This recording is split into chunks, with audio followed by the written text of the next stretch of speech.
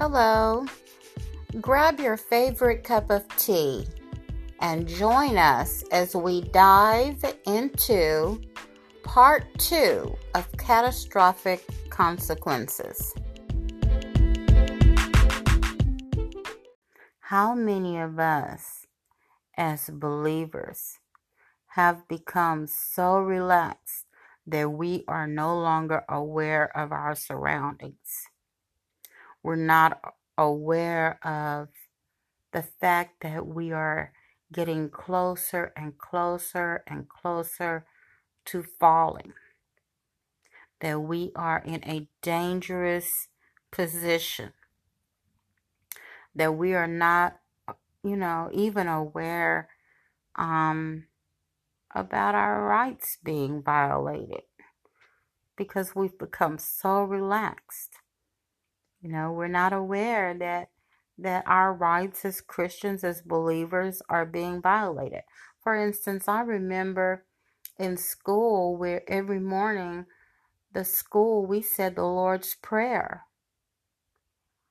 But then I remember when my children were coming along, you were no longer able to pray. You just had a moment of silence. So our rights are being violated. And many of us, as young people, young parents, we didn't know that we should speak up and say something about it. We had no knowledge that we should protest.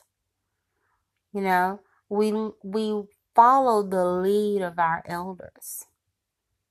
How many of our elders had fallen asleep and were not paying attention, or we as young people were not telling our elders, and so they didn't know how to react. They didn't know what was going on.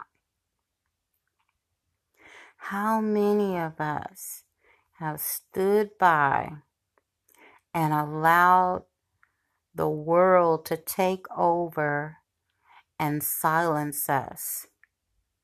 We can't share our faith in Jesus in the workplace, in the schools, on the courthouse grounds, on the street corner.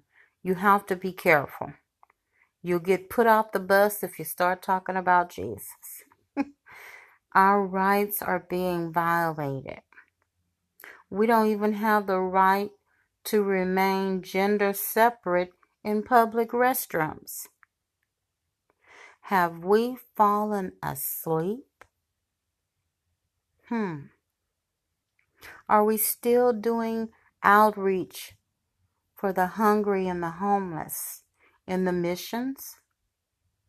Are we still picking up the children in our neighborhood and taking them to church, even if we can't get the parents to go?